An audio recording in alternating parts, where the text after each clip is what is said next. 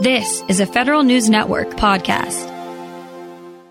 The following program is produced and furnished in conjunction with Derrick Dortch of the Diversa Group, which is entirely responsible for its content. Welcome to Fed Access with Derrick T. Dortch on Federal News Network. Now your host, Derrick T. Dortch. Welcome to Fed Access with Derrick T. Dortch on Federal News Network. Thank you for joining us for this show. I'm sure everybody is still quarantined, so I hope you're being safe out there. And during the quarantine, there's been interesting discussions going on about how do we still keep government functioning? How do we still keep training function during this time of a pandemic? Everybody's talking about virtual learning, virtual training, and everything else. And so today we're going to talk about that as well. But we're going to be talking to a group who was doing this well before the pandemic and working on virtual learning in terms of a Homeland Security environment. Today, I have on the phone with me a number of guests from the Department of Homeland Security and the contractors working with them, as well as the U.S. Army, who are working on virtual training simulations for first responders for a program called EDGE, the Enhanced Dynamic Geosocial Environment. I've got on the line with me Milton Neiman. He's a program manager at the Department of Homeland Security, Science and Technology. I've got Bob Walker.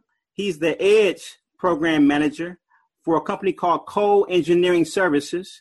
I've got Tamitha Dwyer. She's the EDGE creative director for Cole Engineering Services as well. And I've got Dr. Tamara Griffin, and she's a senior engineer at the U.S. Army's Combat Simulations Training and Technology Center. We're going to be talking about virtual training today and a program that they've developed called the First Responder Sandbox. That's a very, very interesting way to train first responders on a number of different situations that are either active shooters or other environments. Welcome to the show, gang. Thank you. So breaking things down, I'm going to start off with Milt. Hey, Milt, you're from Department of Homeland Security. Talk to us a little bit about science and technology, your directorate, and then also talk to us about why was this important to develop this virtual training simulation? So the Science and Technology Directorate supports a lot of the Department of Homeland Security components with R&D efforts, but we also support the first responders. We have a group of roughly about 150 first responders that we help us use to identify areas of research and development that we should engage in and would be of interest and value to the first responder community. One of the things that they identified as a capability gap was virtual training. And so that's what got us on this subject originally. As we started to explore it, virtual training games or tools, or what they call for training, they call it serious gaming or virtual training tools, is extremely expensive. I was able to speak to some folks that had developed Xbox, and to develop the kind of game that we were interested in would cost in the order of $250 to $500 million with all the artificial if-then-tree decision points. Wow. Clearly outside our scope of capability to fund that level of effort. And also the challenges that come with that are that the artificial intelligence tree, in addition to being expensive, are extremely limited in scope. You have this one set of responses. You can go left or right, but you can't do real free exchange of actions, and you don't react to other person's independent actions. And people can eventually, learn the roles and game the game, if you will. Imagine like if you're playing a virtual training game and you watch your kids and they'll be sitting there waiting for somebody to spawn, knowing that they're going to arrive at this location and then shoot them. So we didn't want to do that. And so that's why we developed the First Responder Sandbox. Tammy, since you represent the U.S. Army and looking at combat simulations, I know the military has been looking at simulations for quite some time. How did you guys get involved in this project? That's a great question. So several years ago, many years ago, Milt and I met at the ISIC conference, which is put on in Orlando, where we talk about training systems, and the military is a big attendee of that conference. So we got together and we talked about some of the work that we had been doing up until then, in virtual environments. And Milt was interested in investing in the work that we've done, because the whole idea was that the Army puts in resources and DHS puts in resources, and we're able to share the outcome. And it was a great business model, and it was one that served us quite well, because we both were able to get training capabilities out of it with a fraction of the investment.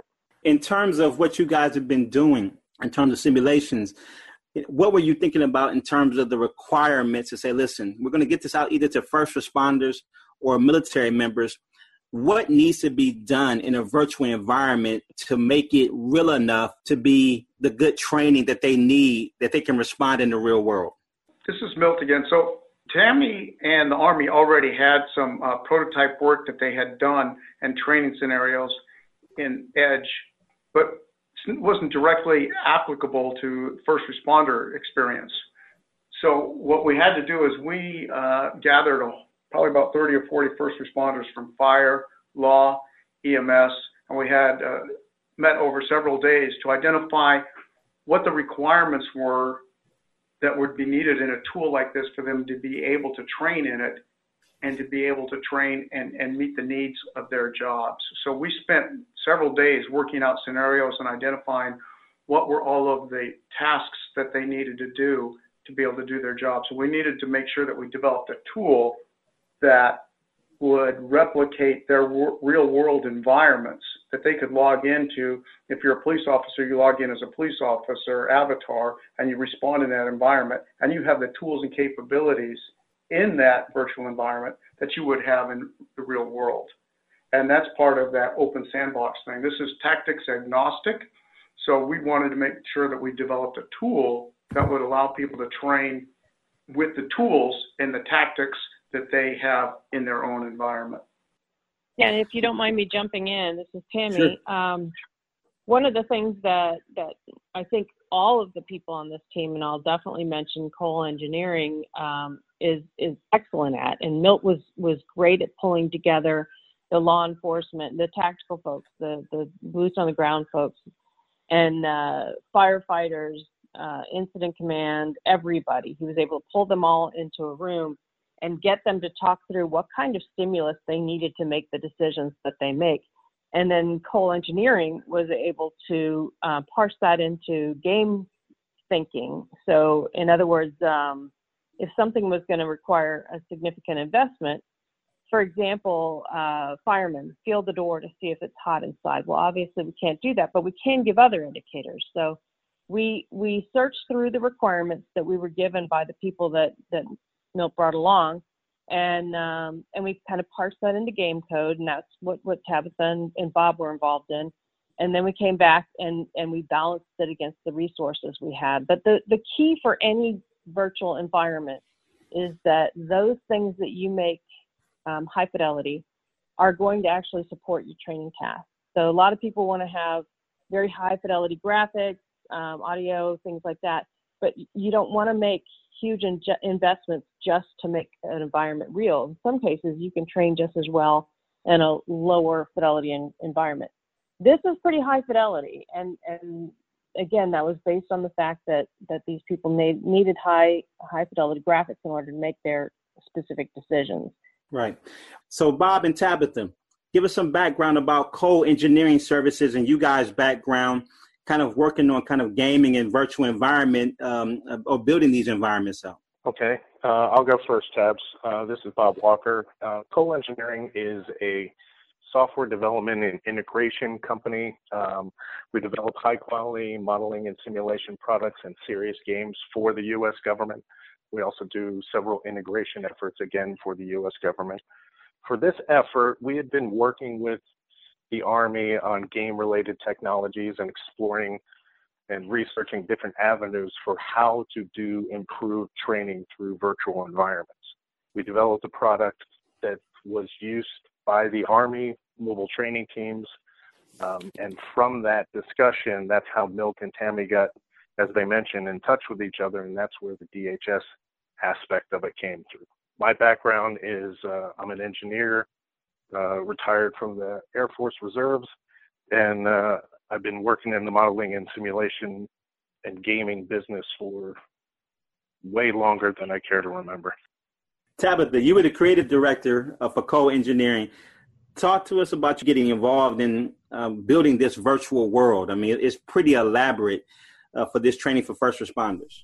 Right. Thanks. So Tabitha Dwyer, I'm the creative director on Edge. My background, I have a computer science degree from UCF and have always been interested in merging the two worlds of simulation and training and commercial video games. So my job as the creative director is I sat in on those requirements meetings with the first responders the first time we were going out to develop the first responder sandbox. The sandbox concept is something that I'm familiar with from commercial video gaming. One of the most popular games on the market today is Grand Theft Auto 5. The whole Grand Theft Auto series is a sandbox game. It gives you the tools and the physics of the world and then lets you kind of play in it however you see fit. And that's the approach that we wanted to take with this first responder game, was to let people exercise live training, but in a virtual environment by playing themselves.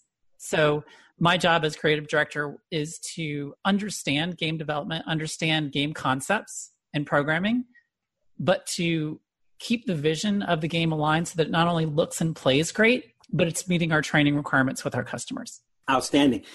We got to take a quick break, but when I come back, I want to talk a little bit more about the actual gameplay and the actual sandbox concept, and then what are some of the features and other areas of the game. We're talking about virtual training, and we're talking about the EDGE program, the Enhanced Dynamic Geosocial Environment that's called the First Responder Sandbox. It's been built by Department of Homeland Security, Science and Technology Directorate, with work from co-engineering services and in collaboration with the U.S. Army Combat Simulations Training and Technology Center. We'll talk about this a little bit more when we come back. We'll be right back after this break. Welcome back to Fed Access with Derrick T. Dortch on Federal News Network. We've been having an interesting conversation about virtual training. It's been a big conversation right now as we've been dealing with the COVID-19 pandemic. But it has been something that's been going on in our government for quite some time. We've got some people from Department of Homeland Security, Science and Technology Directorate, the U.S. Army, and their contractor, Co-Engineering Services, on the line with us right now, talking about how they built a program called EDGE, Enhanced Dynamic Geosocial Environment, and a First Responder Sandbox, which is a virtual training simulation for first responders. One good question that I have for you guys is, and this kind of goes maybe for maybe Tammy or Milt, why was virtual training a priority well before now? I mean, I know it's a priority now. I mean, we're talking about everything virtual now, but you guys have been working on this for years. Why was this a priority for the U.S. government well before this time period? Well, this is Milt Ninneman again. So again, our group of first responders identified virtual training as a capability gap. One of the problems is whenever there's a financial strain or pinch, training is one of the first things to go. So they wanted something that they could use to enhance their training ability and make it a little more cost effective. This tool was not developed or intended to ever replace live or hands-on training. Its goal is to be able to be used as an enhancement or a complement to that training. But large-scale exercises, because this tool is developed for, you can do it in small teams or up to 40 or 50 people and train in a cross-discipline environment. So this tool is designed to be in larger exercises and to train tactically, but more effectively, we hope, strategically. To do that in live exercises is time-consuming, costly, and difficult to put on. So the benefits to the virtual training are is it's not as expensive, and you can repeat the training. It's repeatable, and so you can identify issues, problems, challenges, reset, and run through it again. So the fact that it's trainable, I mean, you can repeat your training is of great value. If you have a large-scale exercise and you start it and something goes wrong, you can't stop it. So it just plays out the way it is. Also, that this tool allows for people to do cross-discipline training. There's not a lot of cross-discipline training going on between fire, law, and EMS.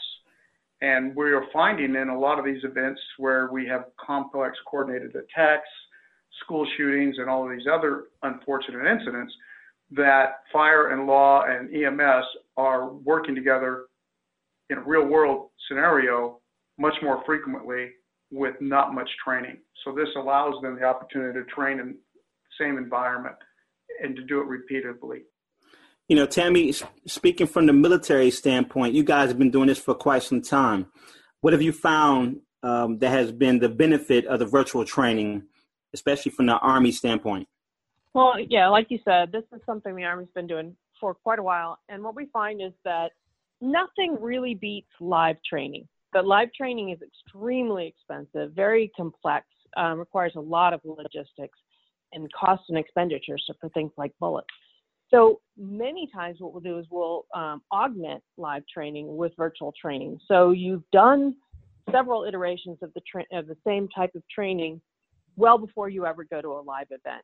This optimizes your use of live training, and it allows you to have more iterations. So in an event like what we're training here, what we're trying to do is quickly give whoever the trainee is experience, because we know experience saves lives. So the more somebody has iterations of what works and what doesn't work, that's experience. And when you have an inexperienced person going into a life-threatening situation, that's dangerous. When you have an experienced person that has those iterations under their belt, they have a much higher rate of survivability. Does that make sense? Definitely makes sense, without question. You know, when you're looking at the first responder sandbox, and I know Tabitha mentioned the kind of the whole sandbox concept and kind of Grand Theft Auto that a lot of people know about, where you kind of work around the world and everything else. And of course, at first look, you think this is just a video game. What's the difference between what you guys are doing in your sandbox and what somebody would see in just a video game like a Grand Theft Auto? What's the unique feature and the unique difference? So let me answer really briefly, and then I'd like to turn it over to Tabitha to go into some of the details of what the tool provides. Oh, this is Milton Inneman. It's a training objective, right? So we started at the beginning of this, before we even started to develop it, is we identified what our training objectives were, and we developed the requirements to be able to meet that training objective. And then it was Tabitha's job, Bob's job, co-engineering's job to take those requirements and turn that into a tool that would then be able to, you would be able to get into that game, train in that environment, and meet your training objectives. It's not a game, and as a single player, you're by yourself. There's no value to it. But this is developed as a training tool to learn a training objective and test on instructions and education that you have already been provided. Hey, and can I jump in also? This is Tammy Griffith again. Another thing that we kind of alluded to but haven't really dived into is the fact that this started out after the Mumbai attacks. And the Mumbai attacks were a complex coordinated attack by a small group of people across soft targets. The DHS determined that that was something that we were ill prepared for in this country. And so they set that up as one of their highest priorities. And that was the driver to having a soft target like a hotel that allowed people to train for that kind of complex coordinated attack. And that kind of lends us directly into Tabitha and Bob talking about how Cole created the sandbox to support that. Well, I know the first responder sandbox, the first iteration was the hotel scenario, as you mentioned, Tammy. You know, for all of us who follow kind of terrorism attack, that's one of probably the scariest scenarios, right, outside of 9/11, because of the simplicity of the attack. Although it was complex, it was, 10, 12 guys who were able to cause havoc in India. Tabitha and Bob, you guys had the marching orders to build out this hotel scenario. How did you go about doing that? We did. So the process, what I always like to do first is go visit with the people. So we did an on-site visit in Sacramento with fire law EMS that Milt had set up for us. We actually visited and took video and pictures of a hotel that we were going to use for reference. so that our our art team could go back and replicate our environment to start with. So you guys were using a real hotel as a model. We used a real hotel as a model, name excluded. And it's to spec for that area, which is cool for the guys that work in that area. But it was designed to be a generic hotel environment that has conference rooms, a ballroom, weight rooms, and 26 floors of rooms, so that anybody, could treat this as, a hotel and not their hotel. And I saw it. I had the pleasure of kind of going through the demo with you guys. These environments that you're building, and I think Milt was alluding to this, is that this really has to be instructor based in terms of bringing the other people in and creating a scenario in an environment. Is that correct?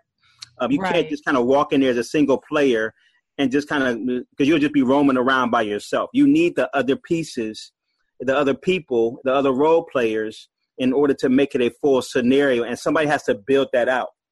Absolutely correct. So you were asking what differentiates what we've built to a commercial video game. And I'm flattered that we think it's on par with a commercial video game, because that was the goal, to look and play like something you would play on a PC, Xbox, or PlayStation, but with the training intent.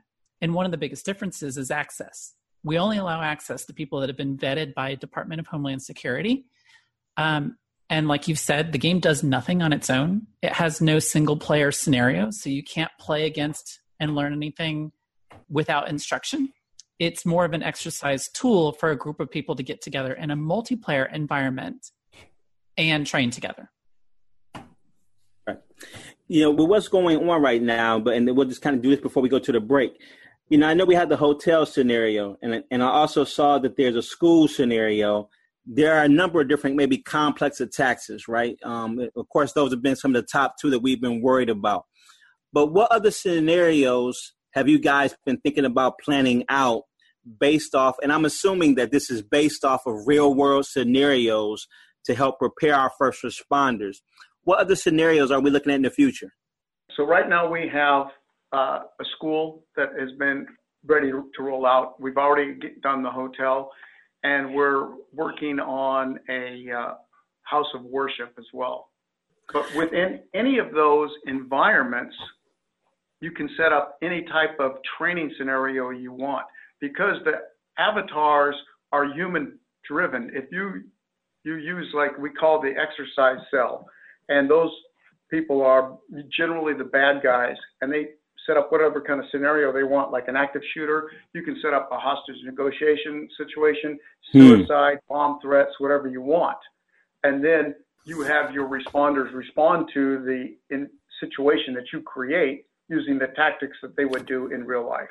That's excellent right there, because it sounds as if it has a lot of flexibility in terms of what an instructor from a police department, fire department, or from whatever department can build out for their people. That was the intent from the beginning. We had three tenets when we started this. One is we wanted to make the tool accessible. So that's why you can play it on your laptop computer, and it can be accessed from the cloud environment. At least the school can. It's web enabled for the hotel version, but the software is free to use for all first responder agencies and schools. The other tenet that we wanted was cross-discipline. We wanted fire, law, EMS to be able to train together in the same environment. And the third tenet was it needed to be tactics agnostic. People, local jurisdictions needed to be able to train within this environment using their own tactics, techniques, and procedures. Right. We've been talking to the people from Department of Homeland Security. We've been talking to people from the U.S. Army and Cole Engineering. And we've been talking about virtual training, an environment called EDGE, the Enhanced Dynamic Geosocial Environment, the First Responder Sandbox. There's been some virtual training that's being built right now for first responders to begin to train about how to respond effectively to a number of complex situations, whether it be active shooter, whether it be fire situations, hostage situations, or whatever could possibly be dreamed up in terms of maybe a bad situation to deal with. We'll be right back after this break. Welcome back to Fed Access with Derrick T. Dortch on the Federal News Network. We've been talking about virtual training. Of course, it's become important with the pandemic as we go virtual with everything. But this has been something that's been going on in our government for quite some time. Whether it be the Department of Homeland Security, whether it be our U.S. military under the U.S. Army and other branches, we've been doing virtual training for quite some time in order to save money, but also put our responders into unique situations to help them think strategically as well as tactically. So we're talking about this today with people from the Department of Homeland Security, the U.S. Army, and also Cole Engineering, that was the contractor who helped build one of these virtual environments. Tabitha, you were the creative director on this kind of project right here. I had a chance to go through the school demo with you in terms of kind of seeing this environment. Unique environment as it relates to, you had a chance to have the different roles of not only the first responders, but you also had the teachers in there. You had different civilians in there, the students and everything else. Talk to us about the dynamic of kind of building this environment and making it as real as I saw in terms of, the whole, whether it be the gymnasium, the cafeteria, the library, all the other kind of features of the school demo. Right. Yeah. This one was actually pretty tough mentally and emotionally to develop.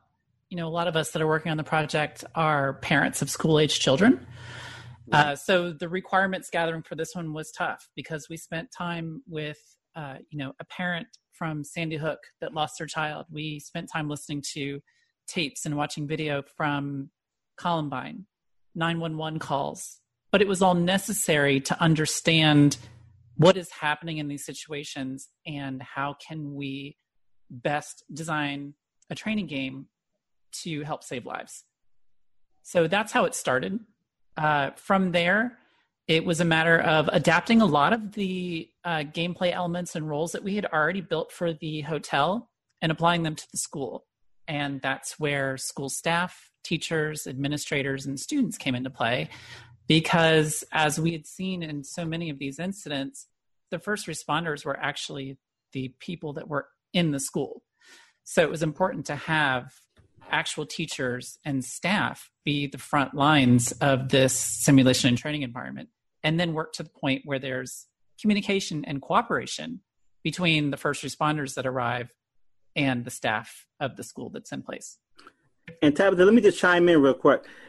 I was pretty amazed. This was not a baseline school. This was a very, very well built out school with multi-levels, a number of different areas, a very, very large high school. Did you guys do the same thing with the hotel where you went into a real school environment and then tried to work it off of that?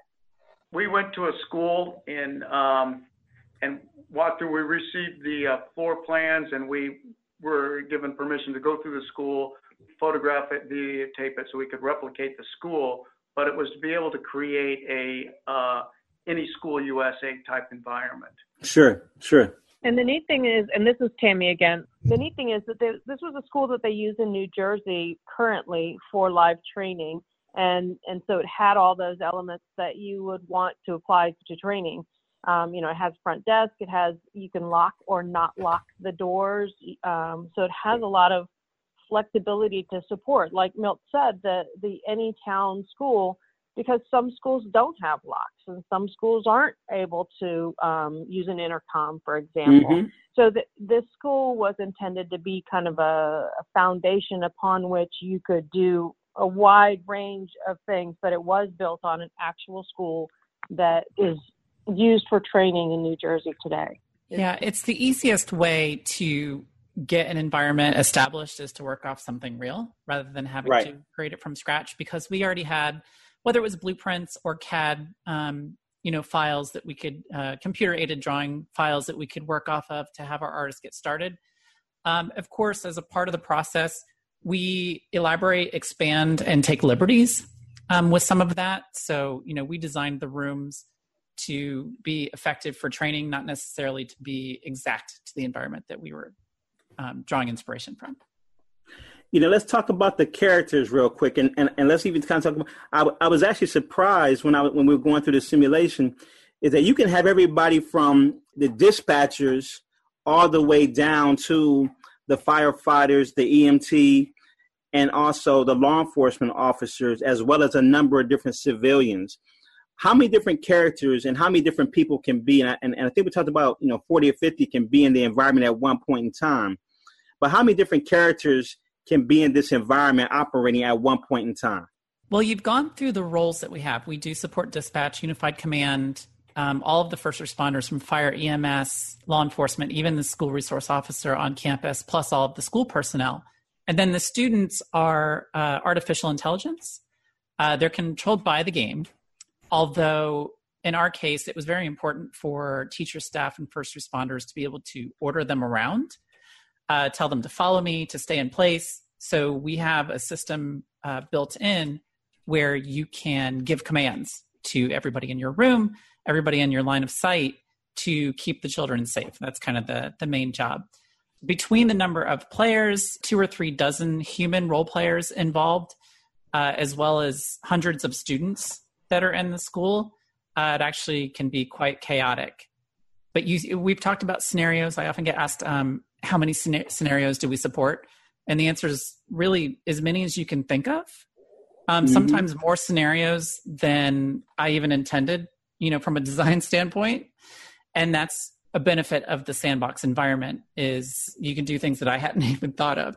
So you don't go into the game and load a scenario. You talk about it ahead of time, plan it out, and then role play it in the environment. And that's what the instructors are really for. They're the catalyst to getting a scenario started. And I would like to take a moment to mention that we've been talking a lot about school shootings, but this is really an emergency incident trainer for first responders and school staff. It could be as simple as a small fire in the library, or, that can be handled with just a regular fire drill. It could be just a non-custodial parent in the school, and it can escalate all the way up into an armed attack on the school. And so the great part about this, Tabitha, is that you can create these civilian roles, right? A parent or a student or something of that sort, and they could be in crisis in a number of different ways. And so you can run out a wide range of scenarios that can spin out of control. That's it, exactly, right. And that's the instructors or role players logging in as a civilian and walking to the front desk in the office and having a conversation with one of the participants, or logging in as a student. I could have myself and someone else from the instruction team log in as students and get into a fight in the hallway, an argumentative battle over, my boyfriend. And that can escalate and cause teachers to come out of their room and try to diffuse the situation, which could even escalate farther. Well, the one thing I noticed is with the players was the voice ability, right? That you guys could either get on the intercom. Some people had radios, but also too, if 2 characters are close to each other, they can have full out conversations. Tell us about those features. Right. Communication was really stressed highly by both the first responders that we talked to and our customers. To replicate the environment, I hear my customers often refer to our game not as a first-person shooter, but as a first-person thinker. So much of what happens in here is communication and lack of communication that can be identified. Right. Sure. So it was important for us to get not only the police and fire radios, the dispatch, 911 calls, but things like the PA in the school, everybody having a cell phone that can dial 911, and to have the ability to talk to people around you. And that's one of the hardest things that I struggle with at the very beginning of my training audience classes, is to forget that you're talking into a microphone, forget that you're staring just at a screen. You have to let yourself go and suspend disbelief that you're in this environment and can talk to somebody like you would talk to them in the real world. I find sometimes they'll stand face to face and not really say anything. And I'm like, well, what's on your mind?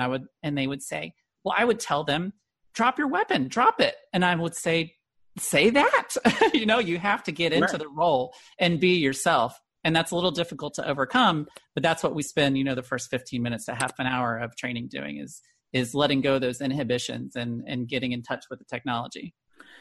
I want to keep on talking about this when we come back after this quick break. We're talking about virtual training. We're talking about something that Department of Homeland Security is now utilizing for first responders, called EDGE. It's the enhanced dynamic geosocial environment called the First Responder Sandbox, where you can create a number of different situations in a virtual training simulation in order to help your first responders deal with various incidents. We'll be right back after this break. You listen to Fed Access with Derrick T. Dortch on the Federal News Network. Welcome back to Fed Access with Derrick T. Dortch on Federal News Network. If you had just joined us, you need to go back to the previous segments because we've been having some good conversations about virtual training. As we probably know, this may be the new norm as we deal with the pandemic and make sure that our first responders can still be prepared to deal with various incidents. Virtual training will probably become more important in our Homeland Security environment, as well as our military environments and everything else. We're talking about this right now with some of the great people from Department of Homeland Security, Cole Engineering Services, who was the contractor who built this virtual training, and also the U.S. Army from the Combat Simulations and Training and Technology Center. We've been talking about what's called EDGE, the Enhanced Dynamic Geosocial Environment, the First Responder Sandbox, a virtual training simulation tool for first responders. Tabitha, as the creative director, when we went through the demo, I saw a couple of things that really kind of caught my interest. One was the medical piece, that if somebody got hurt, you can also see their pulse, and I think in our demo that we were going on, one of the guys had expired, unfortunately, but we were trying to figure out, well, how did this happen? You guys built in some unique features into the program that an EMT or responder can see the pulse and the lifeline and try to work on something to revive them. Tell us more about that. Right. We were lucky enough to get additional funding from DHS to add the additional roles of Unified Command, Medical, and Fire into the simulation. And it's a huge leap forward for the medical play than what was in the hotel. You can get RPM, which is respiration, perfusion, and mental state. But now our wounds actually worsen. So, there's a big campaign for Stop the Bleeding. And that's important in our simulation because, gunshot wounds can bleed out quickly. And the scenario that you were talking about, I was actually playing an EMS over a body who had a gunshot wound to the leg, and the pulse was very low, and I was applying a tourniquet. And by the time I was done, he had expired. It was unfortunate. But we used the after action review tool to go back and see, did the tourniquet not work, or was I just too late? And we were able to resolve that. But that's the kind of thing that makes, the force protection and the rescue task force so important now in this training environment, is to get to those that are injured, stop the bleeding, and then get them triaged. With this whole situation in terms of adding these features in here, I know the requirements can be difficult and also costly. Are the costs coming down to develop these kind of environments, and will this become more prevalent in our society, or where do we think this is going? Well, with our project, the costs continue to decrease with each new scenario, environment, or whatever that we add, because we're building on top of what already exists. We use the Unreal Engine 4, which is the base engine for Fortnite, which I'm sure a lot of people are familiar with. And all of the great strides that they make developing Fortnite get rolled back into the baseline for us to use. So we get stuff from commercial world to help us out. We have art assets and programming and design knowledge from previous games that each time we build on top of this, it gets cheaper and cheaper. Milt and Tammy, what's your thoughts from the Homeland Security side and the military side in terms of, one, where is this going? Has this had good feedback from the first responders when you've kind of, went to different environments? And also, too, and this may go to all of you, how easy is this to use? Because sometimes, our first responders, we do have a game generation, but we also have an older generation who's not used to kind of using maybe more kind of a video game environment. What's the ease of use or ease of usability for people in different environments? This is Milt Ninneman again. So I'm pretty much the beta test for that. I'm in that older generation, and the last video game that I played was Pac-Man. So I can play this game, and you can play it with really with just the mouse and one index finger. You don't need to be that agile. It generally takes about maybe 30 minutes for people to become functionally operational to run the tool as a student. Where this tool is going to be going is, I think that we're at the forefront of modeling and simulation, virtual training for law enforcement, first responders, fire, EMS, and it will continue to go there, to continue to grow, but there are challenges. Probably the biggest barrier to adoption is to be able to get the instructors comfortable to a point where they can use the virtual training tool. We've had some pretty good success with that. One of the other initiatives that we're rolling out is a mobile train the trainers team, a 2-day training team for first responders to learn how to use the tool. Unfortunately, that got derailed a little bit with the COVID pandemic, but when that settles down, we'll be starting that back up. And when you say get the instructor comfortable, is it more kind of getting them comfortable because they're so used to doing real world training? They're not used to being in this virtual environment. Is that what the challenge is? I think that's part of it. Also, there's a part where there is a certain technical knowledge that you need to be able to manage the scenario itself. Tabitha makes it look quite easy, and it is not difficult, but it does require a certain amount of training. So to be able to run the scenarios and manage people, set things up, run the tool itself requires a certain level of training. Some people, by the time they reach the stage of instructor, sometimes they're reluctant to embrace new training techniques. So right. That's a hurdle that we are addressing. One thing, and I know time is getting a little bit short, but there's 3 things I would like to do. Is that one, I would like Tabitha to address some of the features of the tool, like the less lethal capabilities, the firefighting, that we can start and put out fires. And then maybe Bob could talk a little bit about how to access the tool, unless somebody wants to elaborate on what I just said.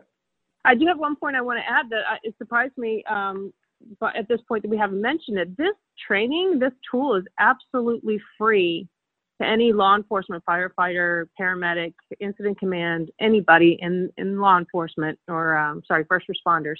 And I don't think we had mentioned that yet. So I wanted to make sure that was made explicitly clear. That's a good mention. And how would they get access? Do they need to contact your office, the Homeland Security S&T, or how would they get access to this? Yeah, I'll take that. They can they can go through our website and request an account. Cole Engineering has set up a website for Department of Homeland Security to do this. It's at CEFIEdgetraining.com. So folks can go out there, they can request accounts for either the hotel scenario or the school scenario or both. And then, as Tabitha mentioned, they get vetted. It goes through DHS for approval to make sure that they're authorized to get it. If they're not eligible for the free version, if they're a commercial entity, there are options to license the technology. That's the easiest way. Go through the website. If they want to reach out, there's a help button. They can send us email and inquire further. And we are running out of time. Tabitha, I'm going to let you kind of close it out with maybe some of these features and everything else. Got about 60 seconds. Sure. I just wanted to make a quick point that, we're training people to make good decisions in these environments. I'm not training anybody how to use their weapon. I'm not training anybody how to drive their vehicle. They know how to do that. We want them to make sound decisions to save lives. Outstanding. Hey, Bob, you want to make any last comments? No, that's it. As far as the future goes, we've done a lot of talking about U.S. first responders and schools and things like that, but this product is also available to international users, international first responders. We're currently working with several different countries to get the edge technology to them as well. Tammy, final comments. Real quick comment. I'd love to point out that we're also looking at building out a house of worship for additional training locations. Mm-hmm. Milt, last round. I just really want to thank Tammy from the Army, we wouldn't have been able to get anywhere where we are right now without the Army. And all of the work that Cole's done, they've been absolutely phenomenal in their delivery of products for us. Well, I just want to thank each and every one of you for what you guys are doing. I think I went through the simulation. I think it's very, very valuable. I hope all the first responders will jump on the website and get an account and start using it. They can use it virtually over the cloud and other areas. So please make sure you take a look at it. I think this is definitely a great stepping stone in terms of what's going on with virtual training for our first responders. Thank you, guys. You've been listening to Fed Access with Derrick T. Dortch on Federal News Network. We'll be back again next week. You've been listening to Fed Access with Derrick T. Dortch on Federal News Network. Tune in Monday afternoons at 1 or subscribe to this show on iTunes or Podcast One.